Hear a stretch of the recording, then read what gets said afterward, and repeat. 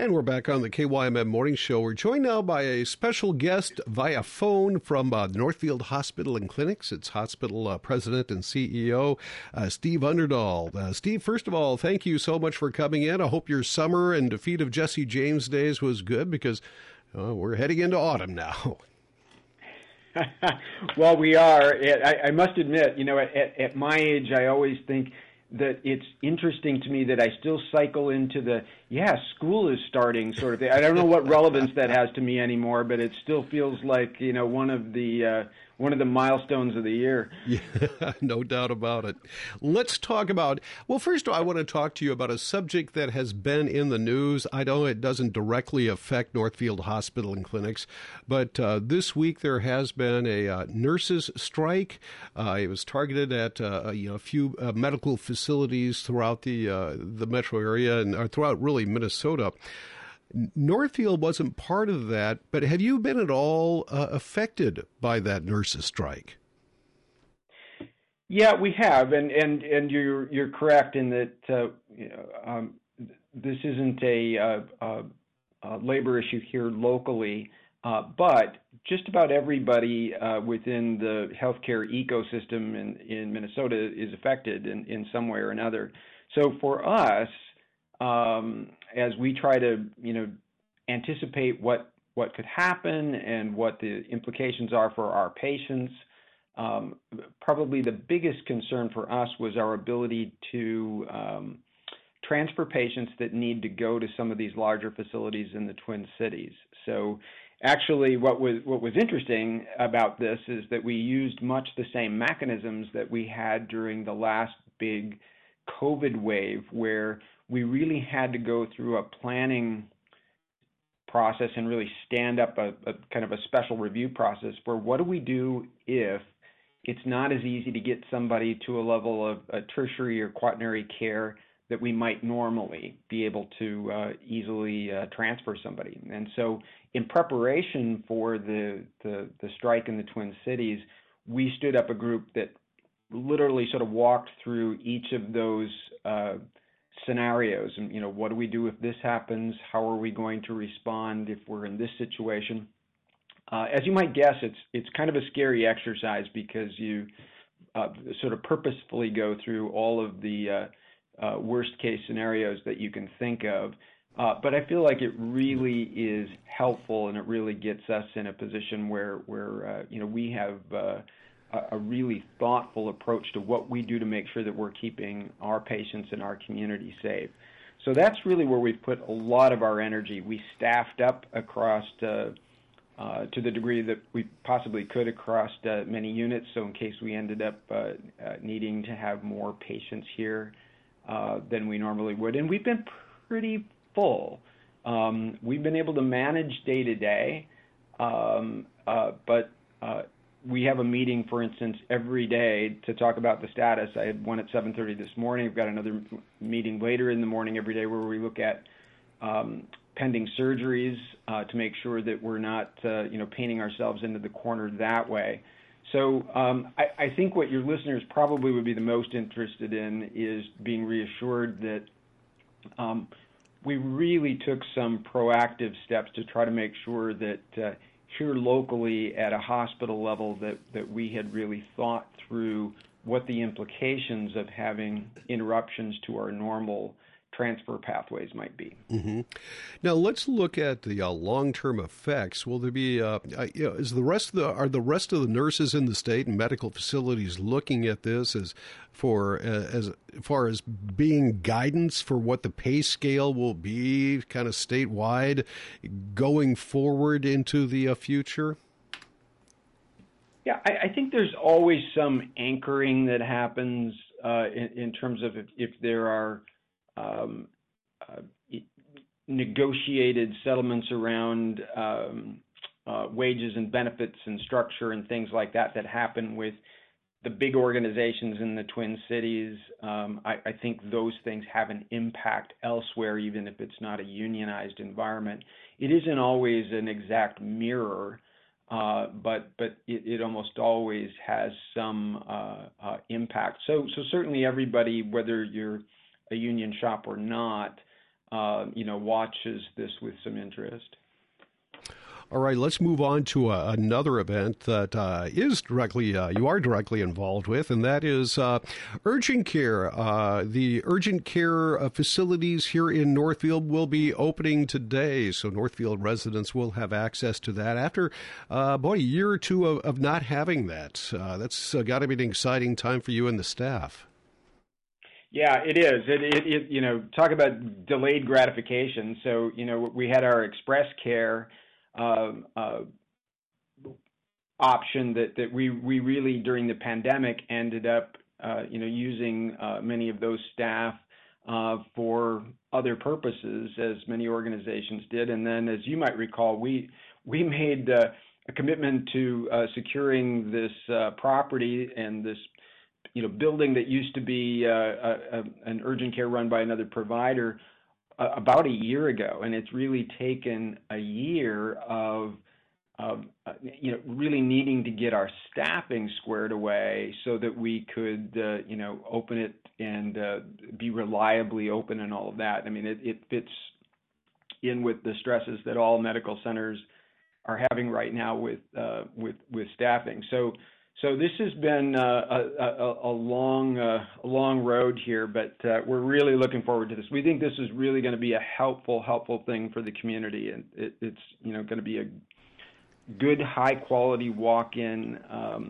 clinic if people are sick today or have more minor injuries that they want somebody to take a look at. They don't have to be our patients. They can use us irrespective of that.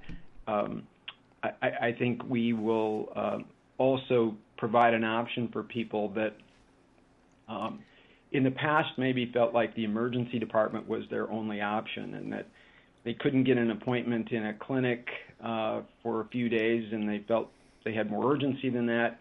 On the other hand, didn't necessarily feel like they were having an emergency, but the emergency department ended up being their only option. So we're hoping this decompresses our emergency department to some extent too.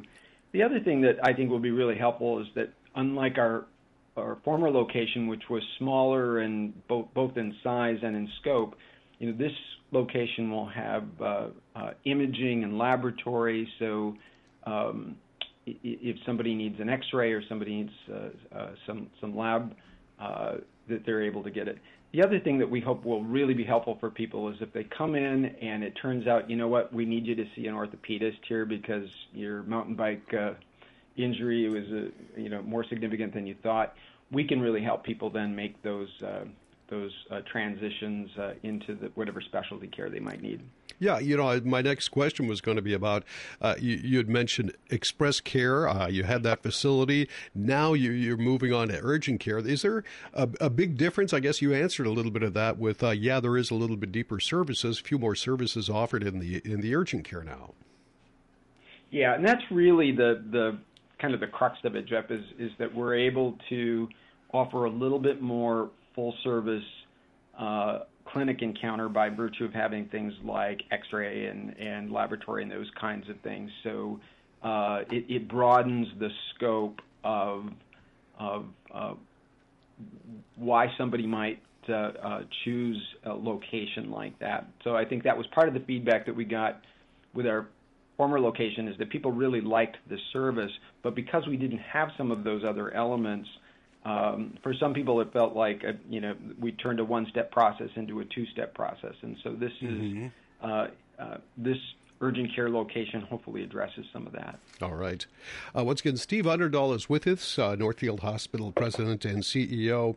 Let's move on to vaccines. There is a new vaccine out for COVID. It's like this year's is getting to be kind of like the flu shot, where each time we get a variant, we get a new vaccine against that. Do you have that yet? And tell us about that and who should be getting vaccine boosters. Yeah, so we don't have it yet. We're expecting to have it soon, and as soon as we do, we'll alert folks and start scheduling appointments. So basically, I think you got it right. And again, I'm not a physician and I'm not a vaccine scientist, but my understanding is that your kind of outline of it is right. Is that we may be seeing boosters come in the future that are adapted to what's happening with the virus at the moment. So this particular one is really designed to offer protection against Omicron, BA4, and BA5, which, you know, as you might remember, the existing vaccine and subsequent boosters really help people not get deathly ill from COVID, but it didn't necessarily prevent them from getting it to the degree that we thought it might. So I think you're going to see that that's maybe the new pattern going forward, is that there will be at least a review of do the boosters align with what we're seeing out there in terms of disease prevalence. So the CDC is going to recommend, I think, that everyone over 12 get a booster. For Pfizer, it's for people 12 and older, and I think for Moderna, it's for people 18 and over. But again, as this becomes available, it'll be available in other locations, not just at the medical center. I presume that Walgreens and CVS and places like that will have them available as well. All right. When do you expect that? Is that going to be in the next week or two, or sometime in this fall? I think so. We have one of my colleagues here is kind of our vaccineologist who communicates with the people that provide the vaccine, and I think he was looking for anywhere between last week and 2 weeks from now. All right. Hey, let's move on. I've noticed on some of the marketing that you do here at KYMN Radio, you're featuring midwife services as of late. Has the midwife care expanded at the birth center there? Yeah, it has. And actually it's a very exciting evolution. We've had a midwife for quite a while, but I think one of the things we recognized early on is that there was a difference between having a midwife on staff and having a midwifery program, and that if you just have a person, there's just kind of built-in limitations to how much one person can do. So now we really have a more robust cohort of midwives. We've got 4 of them now. We've added 3 of them just in the last year. And so we've really moved away from just having a midwife as part of the team to really having a solid midwife services program. So they'll do sort of more minimal intervention births. They do water births in our water birth suite. They deliver babies, of course. They provide prenatal and postnatal care. And so for many people have a preference for this level of care. Some don't. And we think the sweet spot for us is that we offer a spectrum of professionals that our patients and customers can choose from. Now, have you seen an increase in popularity in midwife birthing over the course of recent years? Is that something that's coming back? Yeah, and again, I'm not an expert in this, Jeff, but my understanding is that there really has been a growing preference, and some of it, I think, is that midwifery as a profession has really become more standardized, more professionalized. I think if you went back, 20, 25 years ago, and you were talking about midwife.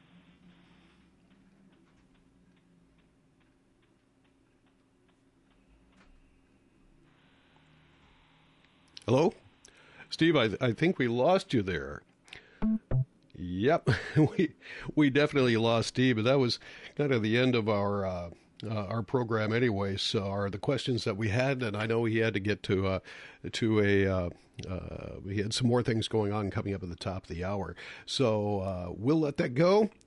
This interview, just like all the other interviews we have, available on our website at kymnradio.net.